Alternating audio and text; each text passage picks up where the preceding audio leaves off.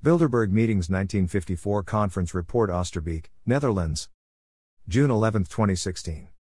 The following document is part of a series of Bilderberg documents obtained from academic institutions, diplomatic libraries and legal archives spanning a large portion of the group's history.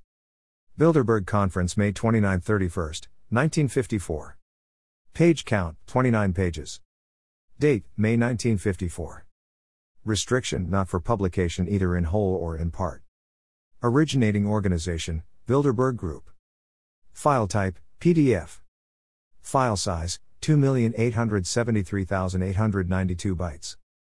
File hash, SHA 256, 7068 F9 DF51 D95 CC 7625523409X6 AD 42 EC 558 FC 878 C85 CO47 CC 6 DDC 46932 AC7.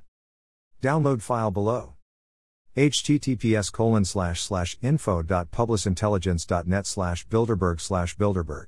Conference. Report 1954.pdf.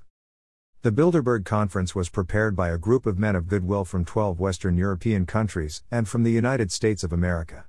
Its general purpose was to study the relationship between America and Western Europe in order, by means of a free and frank exchange of views, to lay the foundations for improving mutual understanding between Europeans and Americans on problems of common concern.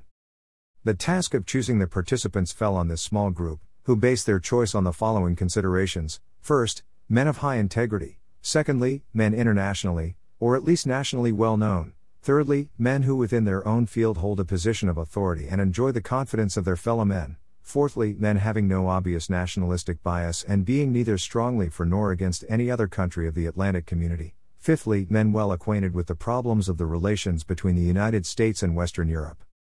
Since the problems confronting the conference were not only politicians, but concerned the whole field of public activities, the number of politicians invited was, with certain variations, not more than a third.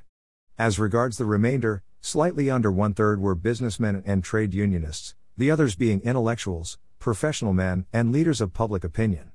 The conference was convened by HRH the Prince of the Netherlands. In order to permit people to speak freely, the conference was private, neither the public nor the press being admitted, and the participants stayed together at country hotels near Arnhem.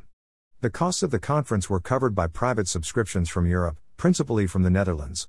Every participant, whatever his position in public life, minister, leader of a party, head of an association, attended in his personal capacity. His speeches, declarations, etc., engaged only his personal responsibility. 3 members who had accepted invitations were prevented through illness from attending the conference, and the absence on this score of 1 French member and of 2 Italians was much regretted. Certain others were prevented from attending by important political activities in their own countries, and this was the case so far as 2 of the French participants were concerned. Unfortunately, no politician was able to come from the United States because of pressure of business there facing both the House of Representatives and the Senate. As was to be expected, the discussions were lively and on a very high level throughout the conference. As a result of the frankness which prevailed, coupled with the knowledge that discretion was assured, arguments seldom used in public were presented, and helped to clarify many points. The object of the conference being to discuss the relations between Western Europe and the United States, it was decided to start with a general debate, followed by a discussion of respective approaches to the main problems which are the cause of divergencies and misunderstandings. The 5 main problems were: 1. The general attitude towards communism and Soviet Russia. 2. Unification of Europe. 3. European defense community and European defense. 4. Problems of overseas territories. 5. Economic problems. During the discussions, these were extended to cover the present situation regarding East-West trade, the present events in Southeast Asia, and the industrial use of nuclear energy. To prepare the discussion, 5 Europeans, as well as 5 Americans, were asked to present reports on the 5 subjects. The intimate atmosphere of the conference, the frequency of the meetings, all of which were plenary, with no division into committees, created an environment of mutual trust and friendship. Thus, when it came to dealing with controversial subjects, more was accomplished than had been expected. For a variety of reasons, and in particular in order to allow people to speak with the utmost frankness and with the certainty that their words would reach their fellow participants only, and nobody else, a plea for the utmost discretion was made by the chairman at the end of the conference. That is why, for instance, in the present note, while certain views and arguments are repeated, In no case are the actual words spoken quoted, the names of the speakers are not given. The participants are therefore requested to exercise the greatest care in the use of this document, which should be treated as strictly confidential.